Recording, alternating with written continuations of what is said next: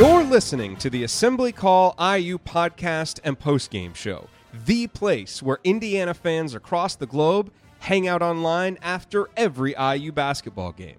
Join us for our live broadcasts on Thursday nights and immediately following every IU game at our website, assemblycall.com. That's assemblycall.com.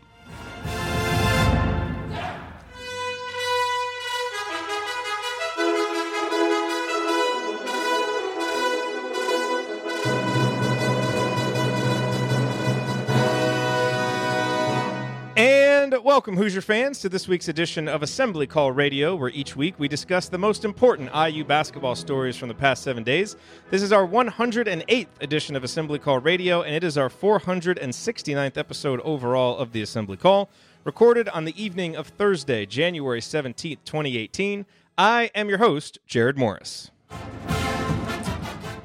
And let's begin this edition of the Assembly Call how we begin every edition of the Assembly Call, and that is with our Hoosier Proud banner moment. And Indiana is the national champion. When it comes down, Indiana will be champion. Smart takes the shot. The Hoosiers have won the national championship.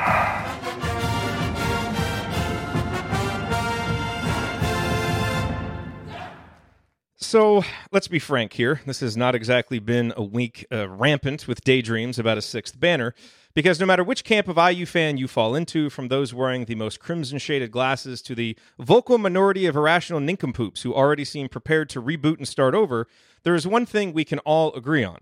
The effort and focus levels we saw on Monday night were completely unacceptable. Full stop. No nuance necessary there. So I hope you'll understand why I don't feel the need to stretch our shared credulity to its breaking point by trying to convince you that anything the current team has shown us this week moved us a step closer to banner number 6. I won't do it. But I do absolutely hope and expect that the way this team responds over the next week will get us right back on that track.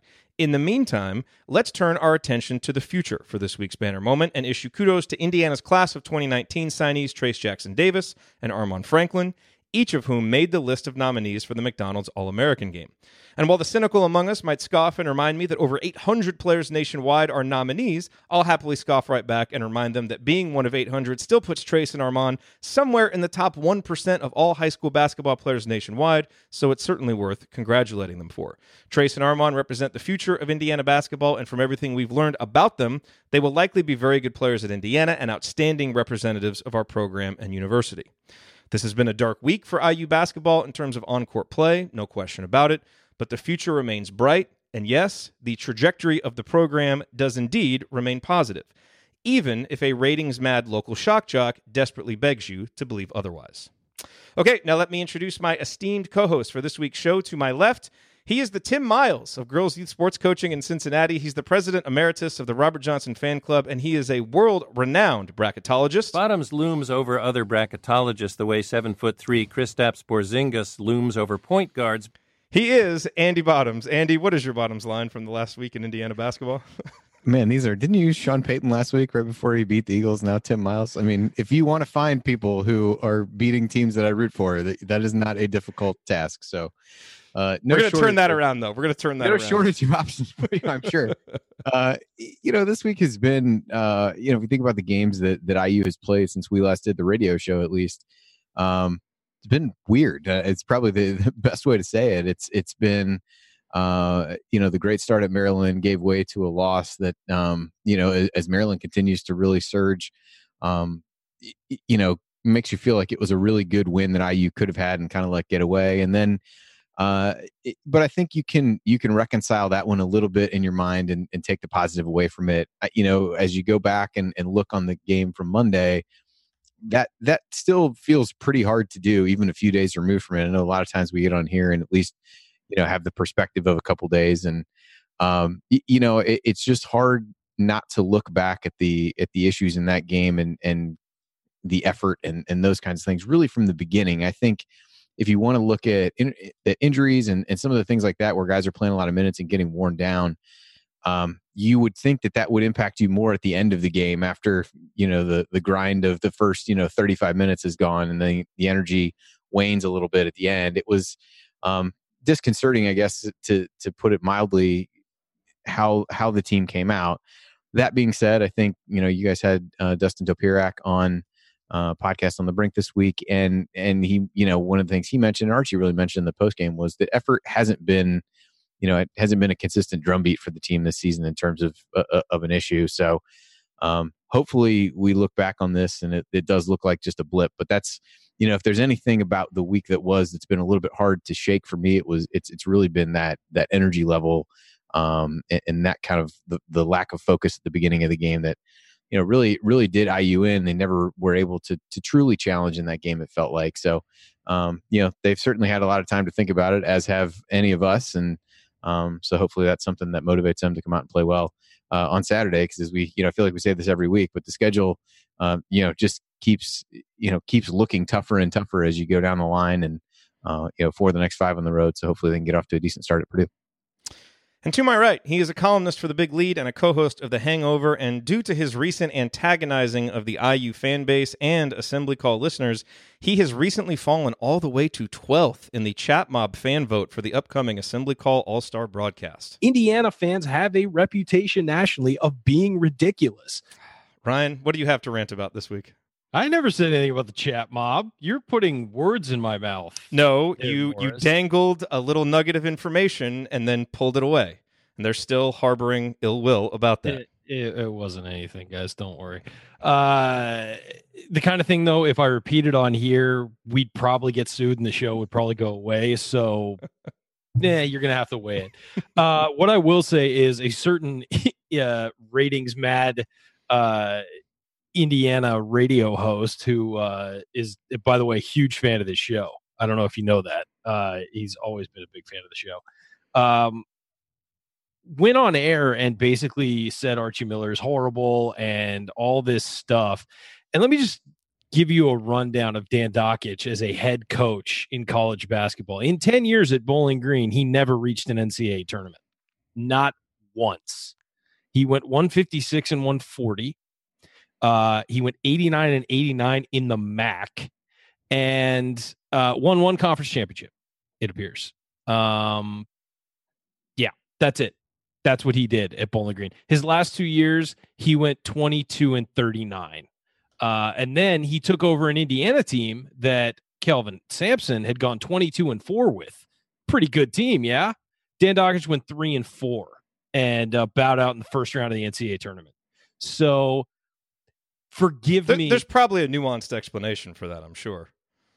I was going to say that one was looking at Dockich's conventional wisdom can be applied to that scenario. Yeah, but looking at Dockich's track record, I'm going to go out on a limb and fully blame him for this, okay? Because it's not exactly like he was good at his job at Bowling Green. He was there 10 years and never did anything at Bowling Green except for won he was first in the conference one year in 1999, and he lasted until 2007. This is a guy who thinks he's a genius as far as basketball is concerned. Now, look, he was an excellent player at IU during his time. He had some big moments and all that, and I respect the hell out of that. But for him to talk about it like he is the czar of coaching and he knows what's right. This is a guy who wanted Steve Alford to be IU's head coach and fought hard for it. Fought hard and was a shill for Steve Alford, who was then canned by UCLA this year, a year and a half later, okay, because he was terrible at his job. So if you're going to sit here and rip on a head coach, yet not offer any criticism of your boy Alford, shut up. Sit down and shut up. You can be critical of the team. You can be critical of the coach. But the way he went off on Archie Miller was unhinged and just ridiculous. Like, it just did not come to the level of sanity that you should expect from people you listen to. So, Dan Dockich, you have a radio show. God bless. Do whatever you want. But if you're going to wade into that territory of ripping and frankly insulting a coach and a program when you let your boy Alford walk free for years while he was ruining UCLA, don't expect no pushback. That was insane. That rant was legitimately insane. And I think somebody slipped something into his water that day. I would say that if a normal person said that, but this has just become Dockich's MO, and it's ridiculous and stupid. And anybody who pays attention to a word that guy says when it comes to judging coaches, he flip-flopped on Tom Crean like 40 times. So really, honestly, Nobody should pay attention to what he says. That's end rant. Okay, agreed. All right, here's what we're going to talk about this week. We'll go over some keys to victory in Mackey on Saturday. Then we'll explore some ways for Indiana to become more dynamic and hopefully deep on offense. We'll discuss the social media impact that irrational, unreasonable fans may not be taking into account, but should. And then we will answer your questions. All of that coming this week on Assembly Call Radio. Before we do that, let's talk real quick about sleep. Go to bed. Although, not yet. Don't go to bed yet until the show's over.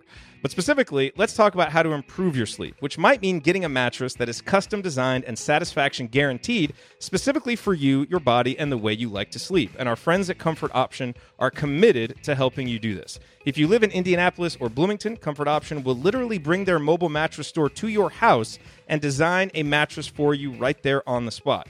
And one of the best elements of this program has always been the incredible 30-90 satisfaction guarantee. Basically, they give you 30 days to try your new mattress, and if you don't like it, they'll take the next 90 days to reconstruct it to your satisfaction. Still don't like it after that? They'll take it back and refund your money, which sounds too good to be true, but only because no other mattress companies have ever been bold enough and confident enough to offer such a guarantee. But Comfort Option is. And the fine folks at Comfort Option, they are IU grads and IU fans just like us. They've got your back even if you live outside of Indy or Bloomington.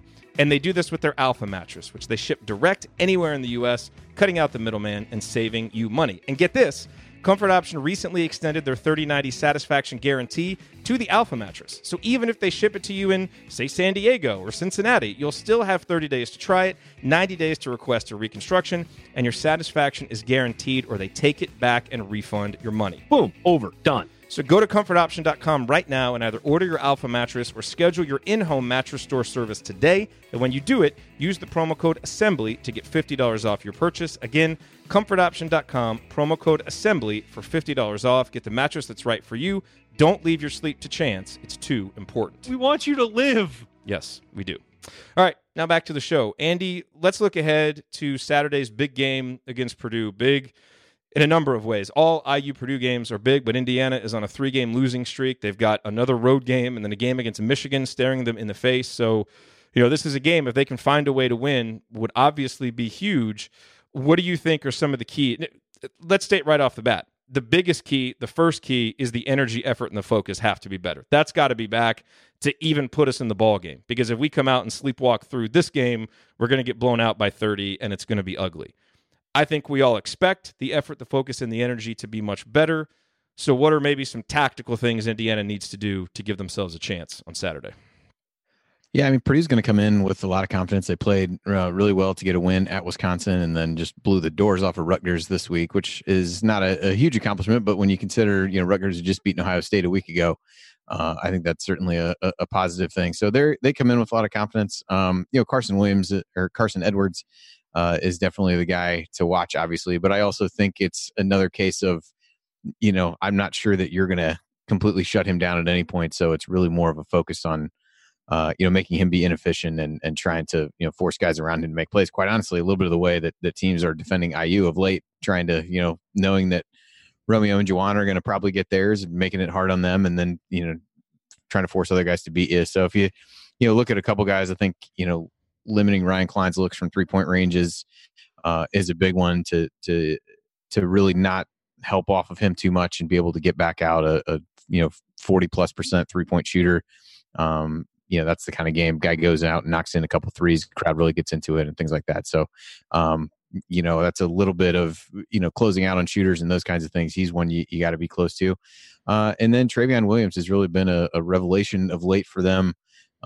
Inside 6'9" guy that's really come into his own over the past 3 games. Had not played a ton, but has played 20+ minutes in the last 3 games and has acquitted himself really well in all those. 13 against Michigan State, 9 against Wisconsin, and 16 against Rutgers. So I think they've found a little bit of something there, and he's helped them get some momentum coming in. So I think Edwards is really the big one. They're not a team that turns the ball over a lot, but they do have a pretty high offensive rebounding rate, and we've seen IU over these last couple games really get victimized, particularly against Maryland, but even a little bit at times against Nebraska. So that's an area they've really got to shore up. But I do think Purdue's not as good defensively as they've been in the past. So I do think there's some opportunities and some matchups that would be favorable to IU. But it'll be any game against Purdue, at Mackey, regardless of the teams and the records and how everybody looks, is going to be a tough one. But I think if they can find ways to limit the supporting cast and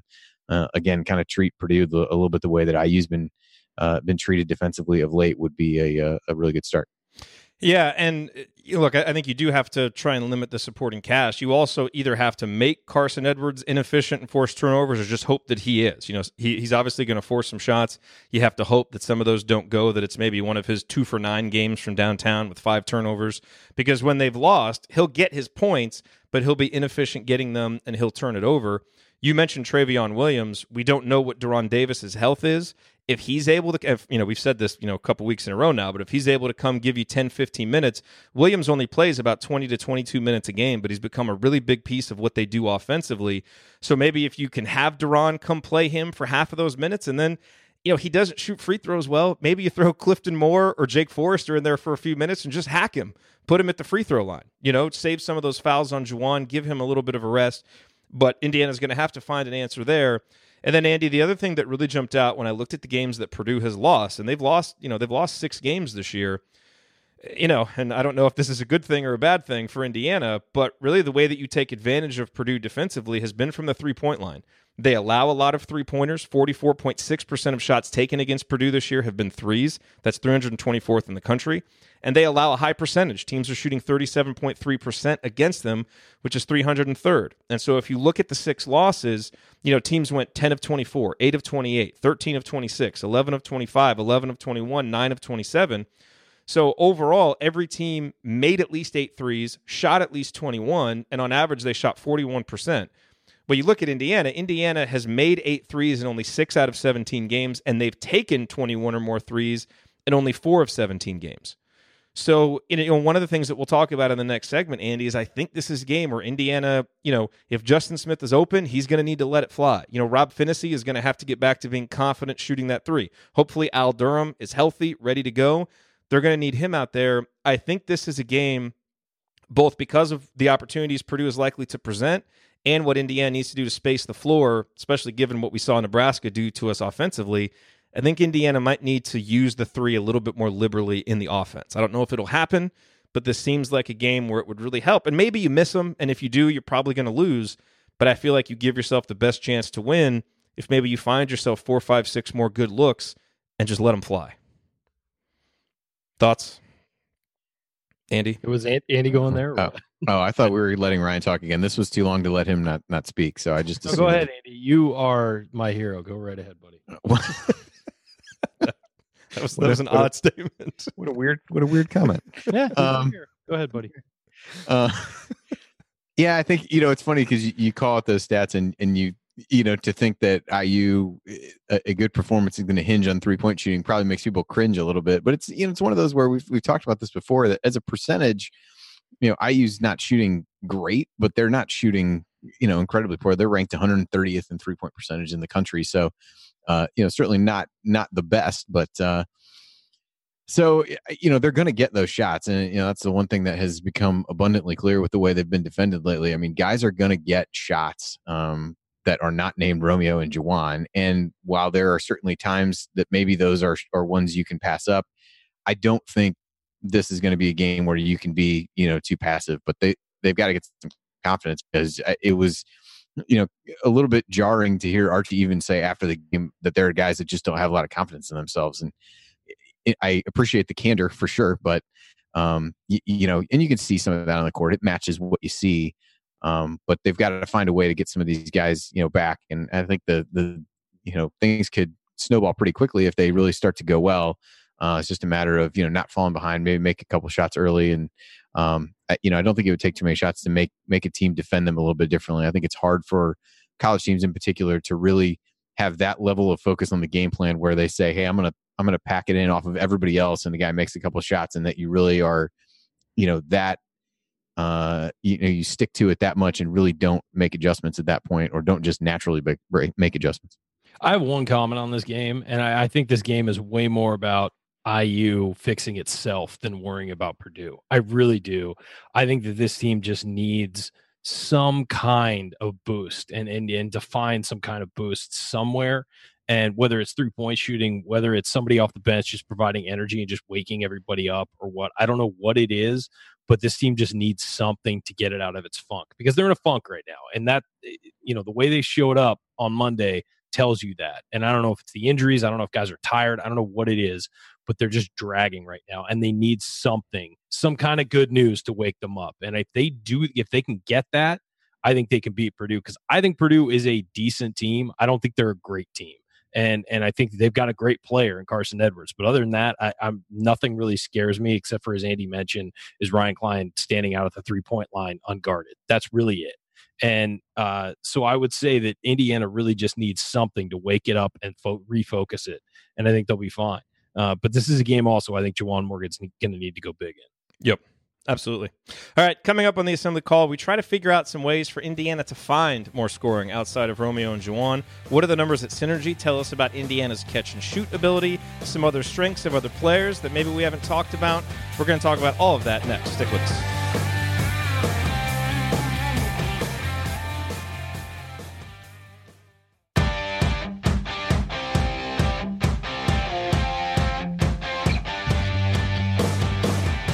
Welcome back to the Assembly Call. You can find all of our content at our website, assemblycall.com. And if you ever want to participate in our unedited live broadcasts, chat mobbers, or watch those replays, then check out our YouTube channel. As esteemed chat mobber Chad once put it, hearing the stuff in between, you get to know you guys a lot better. Like the time Ryan tried to convince us that he's actually T.Y. Hilton in a hoodie. I really wish I would have been at the NFL Combine because I think I could have clocked like a 4.5. Really? Join us live at youtube.com/assemblycall. I'm Jared Morris here with Andy Bottoms and Ryan Phillips, and we're talking IU basketball as we do every week. And Andy, let me kind of kick this over to you because the idea for this segment came from you, an email that you sent earlier this week. I think we're all kind of trying to figure out answers offensively, especially in the wake of that Nebraska game. And so you kind of suggested that we do some. So why don't you kind of explain it, and then we'll get into some numbers. All right. So my questions to you, there were really two questions, although one is, kind of a subset of the other. But, we talked so much on the show after the Nebraska game and really throughout the season of, supporting cast, who can be a third scorer, all those kinds of things. And we talked about how Nebraska was really sagging off of guys and just, basically daring people not named Juwan and Romeo to make shots. And so my initial question was just around, are there guys who are really doing well in catch and shoot situations? I mean, if defenses are going to pack it in the way that Nebraska did, are there opportunities for IU to, relocate guys on the perimeter, find guys they can kick out to and make shots? And then the second question was a bit more general, but really trying to figure out, again, how do you solve the third scorer type question? And it was really, what areas do guys other than Juwan and Romeo really excel, and what could or should IU do to help get those guys going and provide a little bit of support? So just really trying to see, where the sweet spot is for some of these guys to try to figure out, is there really something offensively that they can do, that they can change to take advantage of the things that people are doing well? And we've talked, I think I mentioned this in my email to you, we've talked so many times through the years about guys, do they know what they're doing when they're playing well? And are the coaches putting players in a position to succeed? So it felt like a good way to do that. Now, the downside of this question is that the answer might be, I don't know that there's anything that we can do with some of these guys, which I don't think the answer is. You've put together some numbers, so I'm hoping that the answer to the second question isn't just a large empty space, but that is the potential downside of asking a question like this, that you might get an answer that you don't want to hear. So let's give Ryan a pop quiz here. Who do you think is the best on Indiana's roster in catch and shoot situations in terms of percentage? Just off the top of your head.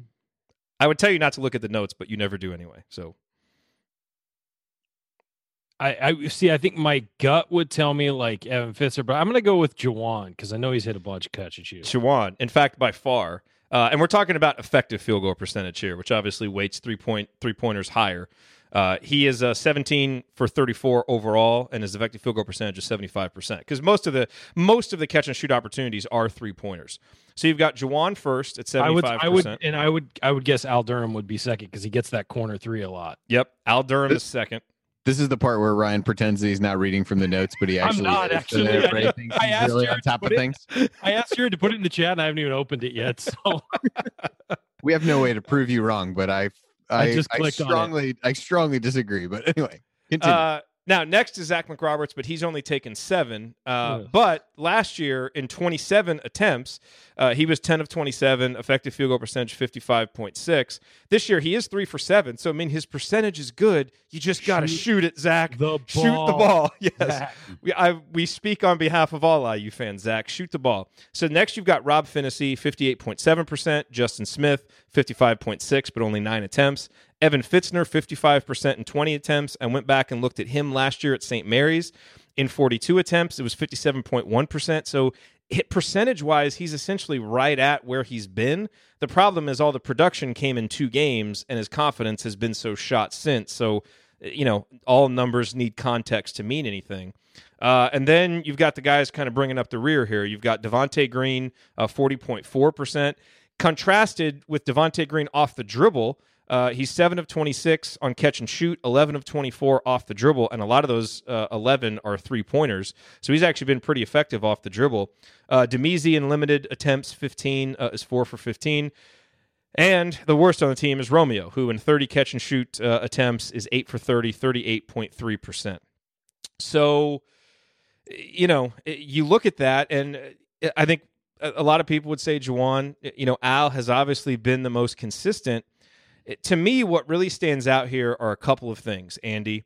Number one, McRoberts needs to shoot more. Like, if he's going to be on the court, he has to at least shoot. Number one, because he's pretty good at it. And number two, he's got to at least be a threat so people respect it. And I think the same is true for Justin Smith. I think he's going to, he is a decent enough shooter that if he's wide open, he should shoot the ball because he can make a decent percentage. And if nothing else, people are going to respect it. And then I think, you've got a guy like Rob Finney, who percentage-wise has been pretty good, but he just hasn't really looked at the basket much his last 2 games. And he's a guy who, before the injury, was really emerging as a scorer. And I think, who knows how long it'll take him to get back on that track and get comfortable. But he's another guy in those catch-and-shoot opportunities that can be really lethal, for a guy like Juwan passing out of the post. So what else do those numbers tell you? Yeah, it's interesting because you look at those, and I will remind everyone those percentages that you said were effective field goal percentages. So again, giving extra weight for 3-pointers. So in case anybody didn't catch that the first time and they don't think that how is this team not winning because everybody's percentages sounds like they should be on the Golden State Warriors. Just wanted to call that out again. But I think what's interesting is, you look, it's just not a lot of opportunities given the kind of magnetism that Romeo and Juwan have on offenses. You would think that there's a lot of these shots to go around. And if you look at individual guys, Al's the only guy with over 26 isn't, that's not. And even if you think about that, Al's got 30 of those. Now he's missed some games. I can't keep track anymore of who's missed what games and when, but that's really only like 2 shots a game in catch and shoot situation. We're 17 games in to the season, and so I think that's one thing where it's pretty evenly distributed, where you've got a lot of guys in that 20 to 30 shot range. So I do think it's interesting. Al would have been a guy that I would have expected to be there because he has made some of those kinds of shots. And I do think Finney could be that guy. He's gotten a lot of credit for the big ones that he's made, but I think there have been some other cases. He does a good job of, kind of relocating while other guys have the ball. He did that against Nebraska. I think ended up missing the shot, but I think he does a good job of finding open space and creating an opening for himself to get shots. And Justin, it felt like that Finney's confidence was going up too before the injury. Totally. Yeah. It really felt like he was getting better and better. And when people talk about, who's going to be a shooter for this team in the future or whatever, I feel like Finney is a guy that we'll be able to rely on from 3. Maybe he may not be a 42% guy, but I feel like he's somebody we'll be able to rely on. Sorry to jump in. No, you're fine. You're not sorry either, but that's fine. Not at all. Even though I'm your hero or whatever you said earlier. But, so I think when you look down, it's not a team completely devoid of guys who, so again, as I kind of, be careful what you ask because you might not like the answer. This doesn't tell me that there are guys who can't make the kinds of shots that Romeo and Juwan are going to open up. I think it's a matter of confidence in a lot of cases and guys being able to, consistently step in and take and make those shots. So, I think Justin Smith, he had that great game in Minnesota. He had a few of those kinds of shots last year. He's shown that he can do that. It's just not on a consistent basis. So if somebody could do that consistently, I think the groundwork is there based on what you see. It's just a matter of seeing it a little bit more. And I don't pin this entirely on the players. I do think that from a coaching perspective, I think some guys have green lights and some guys don't. And I think, at some point to open up the offense and to maybe give guys confidence, you might need to push guys a little bit to shoot it and make them feel empowered to take and miss some shots. So, we focused a lot on the players here, but I do think, whatever changes that we are suggesting, some of that's going to have to come from the coaches, either in a suggestive way or in a forced way. Like, if you don't shoot it when you're open, we're going to take you out because we have got to have some more shooting for the spacing. So I want to talk about something with Romeo real quick, because he has not been a guy who's very good in catch and shoot situations. I promise you he's going to get a lot more of them coming up because teams are just going to back off of him.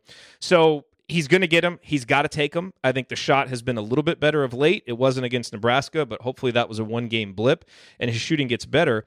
But I did find these two numbers interesting because, the thing with Romeo, with the ball in his hands, he's very dynamic.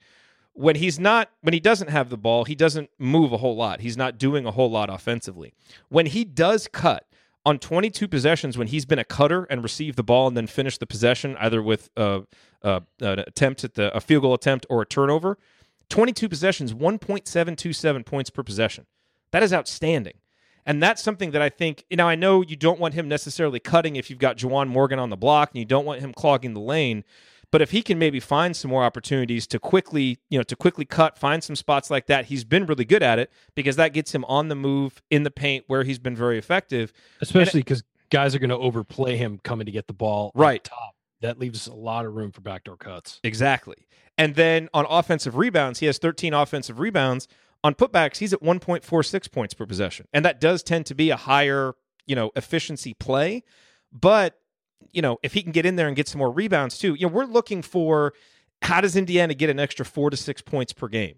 Kind of looking at the margins. And I think these are some of the areas that stand out. So, Andy, to your second question real quick, for the supporting cast, what do they do best offensively? And let me just run, down a few things here. Some of this is review from what we've talked about before. But Devontae, his best thing is in the pick and roll. In 42 possessions, 0.976 points per possession. That's in the 86th percentile nationally. That's good. Al, we talked about his spot-up shooting. That's really been the one thing that he's done well. Last year, he was better at driving to the basket.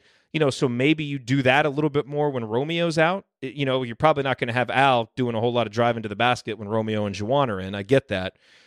From Justin's perspective, he's been really good in transition, really good on offensive rebounds, okay as a cutter. I think he needs to continue to keep it simple, but when he's wide open, take that shot. And then, Finney, the other thing he's done well is spot up shooting. So when you actually look at the other players, to answer your question, what do they do well? What's the highest point per possession play? For a lot of the guys, it's their spot up shooting. So, I think this gets us back to the main point, which is that I understand that Archie wants this team to attack the paint and be a team that uses the 3-point shot judiciously, but maybe instead of doing it 19, 20, 21 times a game, you work that up to 25, 26, 27 times a game with guys who have at least shown they can make it because it's been a higher efficiency shot and for what it'll do for the floor spacing. Yeah, I think even with what you said on the attempt numbers, I'm not sure what they average. I know you kind of walked through that and had some of that in your numbers for Purdue, but I mean, a game like the Nebraska game, they only shot 14. And I think Galen's brought this up on Crimson Cast or somewhere that, the way basketball is played now, I just don't know that you can, turn away from it. And I think a lot of the inclination is to say, well, they just don't have guys who can make these shots. And some of these numbers would suggest they do. Now, again, who knows how much that happens as you go forward, and can they keep up the percentages they've shot so far? We don't know. They're all still, despite being 17 games in, pretty small sample sizes. But I think you've got to figure out how to get those guys to, to give them some opportunities, build up some confidence, stress the defense, and space the floor a little bit better. And, this would at least seem to suggest that you've got some guys who are capable of doing that. And I think the point you made about Romeo was a good one as well in terms of cutting. I mean, he is, like I said, when he moves, the whole defense reacts. So even if he's, a decoy in some of these scenarios, which I would not recommend doing a ton, but can't stand on the wing and do different things like that, has to be able to be a guy who forces the defense to shift. And that's just going to open up opportunities for others. And I think as you look at some of these catch and shoot things, there's some subtle things that guys need to do in terms of, kind of relocating as the dribbler goes to kind of get in behind their man and get in a good position where they can get an open shot. So, what those catch and shoot numbers don't necessarily say is, how open are they? Where are they at? I think Synergy has some of the stuff with closely guarded numbers, but again, a small sample size gets even smaller in that case. But how much we actually shoot better on guarded shots than unguarded, for whatever it's worth. Small sample size. All right, fair enough. Yeah. But I think you look at some of those and can guys make subtle movements and move without the ball to find space to get open, to get shots that they've shown some ability to make. So I feel a little bit better having had those numbers as you saw. And I think interestingly, the Devontae stuff, where being the ball handler to pick and roll and the shooting well off the dribble probably go hand in hand a little bit. I think it's just where he's more comfortable. I think the problem with that in some ways is, it underscores some of the things that are challenging with having him really try to play the point guard, be a true point guard as you look through it that way. Yeah, and look, I've said in the past, I'm probably someone thinking like, well, Jared's kind of a hypocrite. He said that he agrees with Archie's strategy a lot this season, and I did for a while. It seemed to fit this personnel, and it was working. But I think now that we've gotten into Big Ten play against better defenses, we've seen how teams are really going to scout and defend Indiana. I am coming more to the side of people like Galen and others who have said that this team needs to, be a little bit more willing to take some 3-pointers. I think the numbers and the eye test, I think, are showing that. So, hopefully, they have to be flexible as fans and analysts sometimes, and hopefully, who are we to give advice to a college basketball coach? I'm sure he knows these things as well as we do, but from our vantage point, that's one thing that might help Indiana's offensive efficiency. And if we can squeeze 3, 4, 5 more points out, and the defense gets back to playing at a very good level, then I think that's going to be enough for Indiana to win its fair share of Big Ten games moving forward. All right, coming up, let's talk about social media and how we should all conduct ourselves on social media. And I'm especially talking to the irrational and unreasonable fringe because they may not be considering this unintended consequence of their insanity. We'll explore next on the Assembly Call.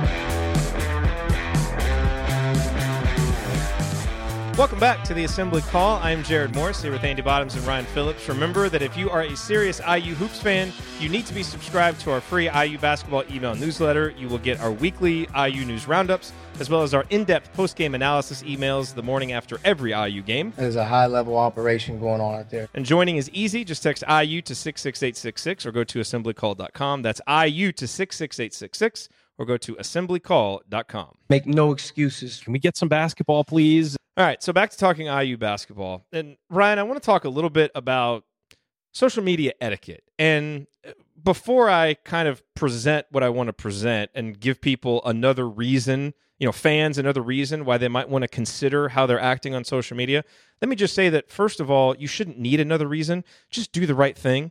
Treat people decently. Don't say something on social media that you wouldn't say to someone's face. So, to a certain extent, I feel like this is kind of a ridiculous segment to have. You should just be supportive, do the right thing. But we know, and we have certainly seen it in the aftermath of the Nebraska game, that not all people do that. And that doesn't mean that you can't be critical. Don't get me wrong. We do that. You can be critical. You can critique actions, decisions, but keep it to the action and the decision. Don't make it personal and don't get unhinged. Don't be irrational. But if you do happen to need another reason to do this, Monday or Tuesday morning after the Nebraska loss, this tweet came out from India Franklin, who is Armand Franklin's mother. She said, working on growing thicker skin for next year with a bunch of emojis, like the shrug shoulders emoji, the eyeball emoji, and then a funny little cat gif where the cat put its hand over its face. And then in the replies to that was Sarita Brooks, Keon Brooks' mother, saying, yes, they're showing no mercy. And then Miss Franklin saying, no mercy at all. And the point that I want to make with this, Ryan, is not that I don't think recruits' parents are necessarily making a decision based on this, but they are seeing it. So to all the IU fans out there who think that they have the best interest of the program in mind by coming unhinged after a loss because no excuses and blah, blah, blah, and standards and all this stuff, just remember that you being completely irrational and angry and all of the other things that we see, recruits, their parents, players, coaches, families are seeing this stuff. So maybe just think about that before you hit send the next time on a crazy tweet. Yeah, I mean, a disrespectful fan base that goes after players and says things like, I mean, early in the year, we heard about players on this team, and we heard it some last year. It was like, oh, you should have a scholarship revoked and all this stuff. They're paying attention. Like, these kids on this team see those things. They all read message boards. They all are on social media. They all look at this stuff. You think that these kids' parents don't search their names after games or don't search what people from Indiana's fan base are doing? What about kids who haven't made a decision? You think they want to send their kids into a situation where they're going to be attacked constantly if they have a bad game? They don't want that. And people, there are people out there who say, oh, it's ridiculous. They don't pay attention to this stuff. You're wrong. I know firsthand you're wrong from people. They absolutely pay attention to that stuff. And by the way, if they like a coach, you think they're going to want to hear that in his second year, he should be fired because of a game in early January? They don't want to hear that. They want, if they're committing to a coach, they want a coach who's going to be there for 4 years. And I told the story on Banner Monday, but Greg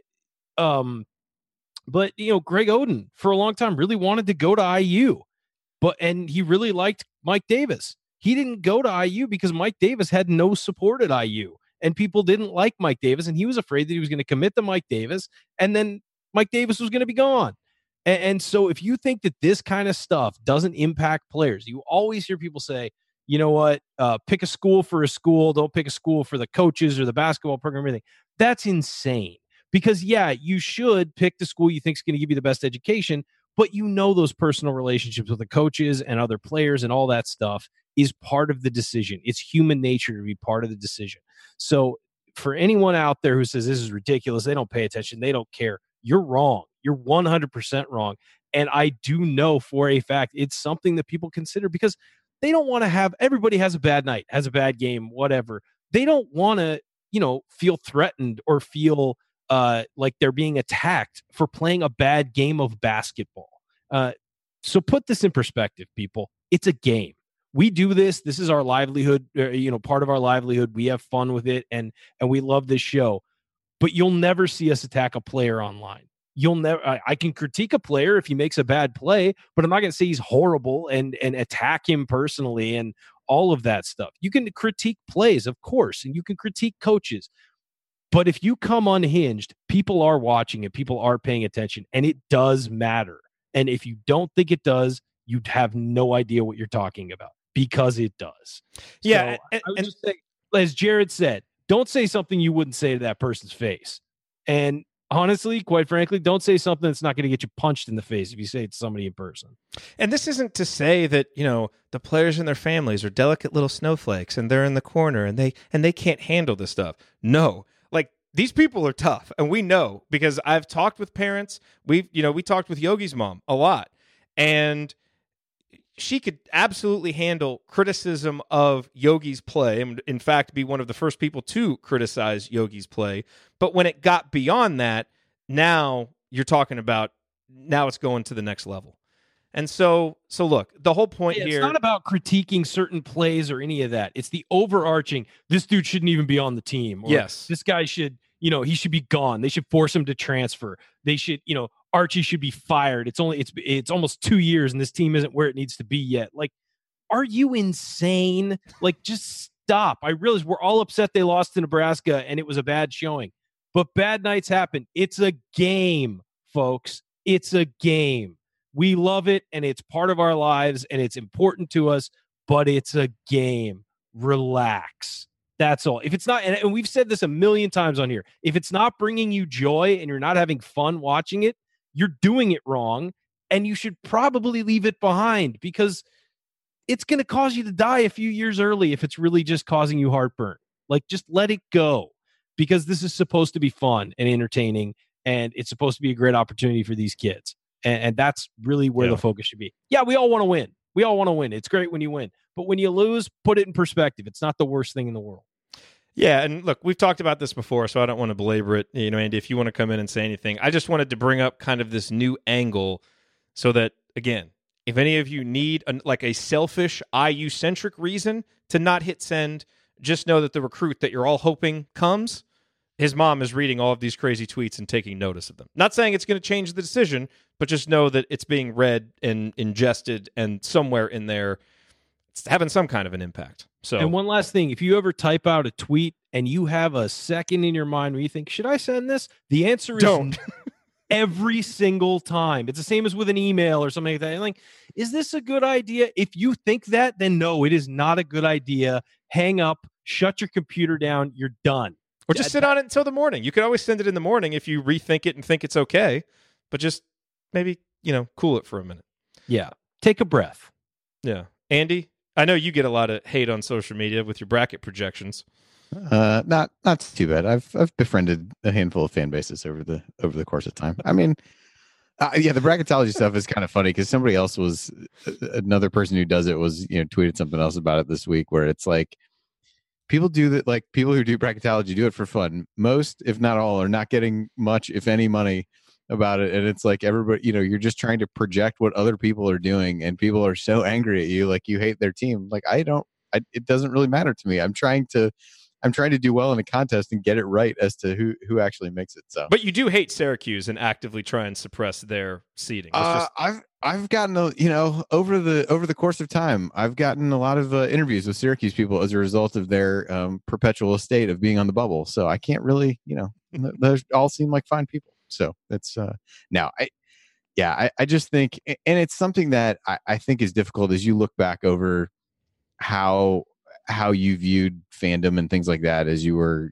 as we were younger. We were all a lot more, quick to fire off something like that and to say things. And I think life at a certain point gives you a perspective that Ryan said, it is just a game. It's, it's just not worth getting that upset about. And as we've said many times, oftentimes doing the show kind of lets you process.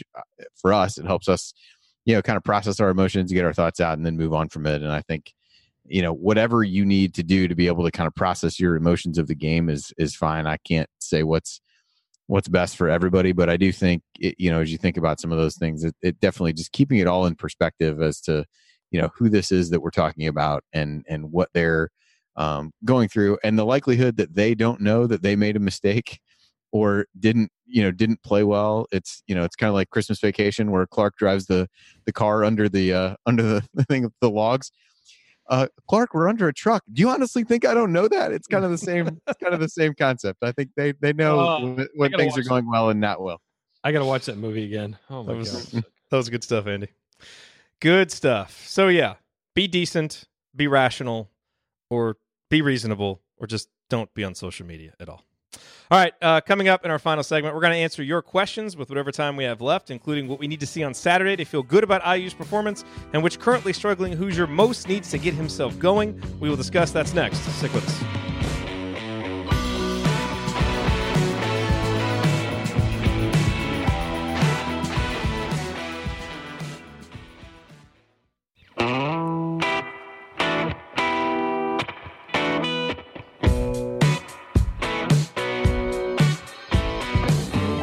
You are listening to the Assembly Call. We are wrapping up another week of talking IU basketball. I am Jared Morris here with Andy Bottoms and Ryan Phillips. And guys, let's jump right into the questions here. We've got a short final segment. Ryan, this question comes from Josiah. A 4-game losing streak is never fun. Neither is losing to Purdue. But if we do lose on Saturday, what signs do you need to see from Archie and the players in order to feel okay about the loss? Is it even possible to feel okay about a loss at Purdue? I mean, look, you're never okay with the loss. I'm not in the moral victory group, but the group of people who believes in them.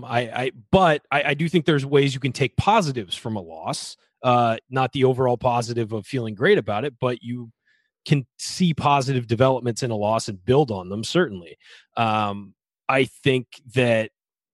And I guess it would be like the Arkansas game where you feel bad that you lost, but you realize there are reasons why that were kind of out of IU's control, and there were certain things about it that felt decent. What I would say, I think, for this one is, A, they got to get the rebounding under control. B, they are willing to pull the trigger on some more threes. And what I would really want is just a team that's engaged for 40 minutes and it doesn't suffer any of these huge lapses we've seen. Because when this team plays its best, it can beat anybody on its schedule. Legit. Maybe other than Duke, it could beat every team on its schedule if it's engaged for 40 minutes. And I just think that that's the biggest problem right now. So I just want to see a team that plays hard for 40 minutes, plays engaged, plays smart, and plays the way it's capable of. And we haven't seen that much this year. At a minimum, that could get the worst of the taste of Monday night out of our Exactly. mouths. And you can build on that. Say like, okay, we lost on the road against a tough team, but there were a lot of positives here. And so I think that's what you're really going to be looking for. Yep. All right, Andy, this is from Bill. Who is the most important bench player and currently underperforming starter to help IU turn the season around offensively? Kind of harkens back to segment 2. Yeah, I mean, I think so there's 2 different questions. So bench performer and underperforming starter. For the starter, I guess I'll go with Rob Finney, although he wasn't starting the last game, but I do think him getting back to the form that he was starting to show before he got the concussion, I think is going to be really important. Gives the team a little bit more stability at the point guard and allows Devontae to play, in my eyes, in a way that is going to allow him to be more successful. And bench player, I'm going to take the easy one is probably McRoberts. Is that who you're saying is the easy one? Nope. Clifton Moore? Nope. Deron Davis? Nope. We're running out of bench players. It's Evan Fitzner. He needs to shoot. That's the whole reason we brought him onto the team. He needs to stretch the floor. Evan Fitzner is the biggest underperforming bench guy. Because the one thing he could do, like if he was terrible on defense, at least you'd be getting him in and he could spread the floor for you and it would open things up on offense. Right now, he's offering nothing. And he is the biggest underperformer on the team. And maybe it's not his fault. Maybe he just is not fit for this role, whatever. But that's a guy who we've seen what he can do when he's on, and he's not doing it. That's my answer. I thought that was an open and shut case. I don't know. Maybe I'm wrong, but I thought that was an open and shut case. Boom, over, done. There you go. Maybe. The reason I brought up the other 2 were more because energy and getting some putbacks give you, if he can get a couple putbacks, easy baskets each game, I think that helps. And again, we're trying to find 4 points a game, as we said earlier. Yep. All righty. Well, that is going to have to do it for us on this week's episode of the Assembly Call. If you ever want to see us do the show live, join us and the chat mob at assemblycall.com on Thursday nights for the live broadcast of our Assembly Call radio recording. And you can always subscribe to our podcast by searching for Assembly Call wherever you listen to podcasts. And don't forget, go to assemblycall.com or text IU to 66866 to join our free email newsletter. Thank you for listening. We'll be back on Saturday for the IU Purdue postgame show. Until then, keep your elbows in and your eyes on the rim. And go Hoosiers.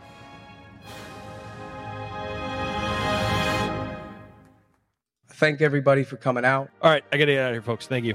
Thank you for being here and for listening to this episode of the Assembly Call. We appreciate it. And we really do rely on the support of audience members like you to keep our show going and to keep growing. And so we have set up a page on our website at assemblycall.com/support that lists 5 ways that you can support the Assembly Call. And we encourage you to choose whichever method is the easiest and most convenient for you. One of the methods is donating, and so many of you have donated, and we appreciate it so much. On that page, you can choose a monthly recurring donation or an annual recurring donation or just a one-time donation, whatever works for you. And if you don't want to donate, another way to support the show is you can use our affiliate URLs, iutickets.shop or iustore.shop when you're going to shop for tickets or gear, and we will get paid a small commission when you use those links. But however you support the show, we appreciate it. Thank you. Sticky notes, email alerts, a string around your finger.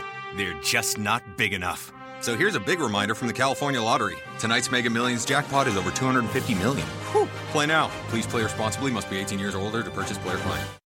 Sticky notes, email alerts, a string around your finger. They're just not big enough. So here's a big reminder from the California Lottery. Tonight's Mega Millions jackpot is over $250 million. Whew. Play now. Please play responsibly. Must be 18 years or older to purchase player client. Some people just know bundling with Allstate means big savings. Just like they know the right ingredient means big flavor. They know honey on pizza is where it's at. And olive oil on ice cream is the cherry on top. And they know when you bundle home and auto with Allstate, you can save up to 25%. Bundled savings vary by state and are not available in every state. Saving up to 25% is the countrywide average of the maximum available savings off the home policy. Allstate Vehicle and Property Insurance Company and affiliates, Northbrook, Illinois.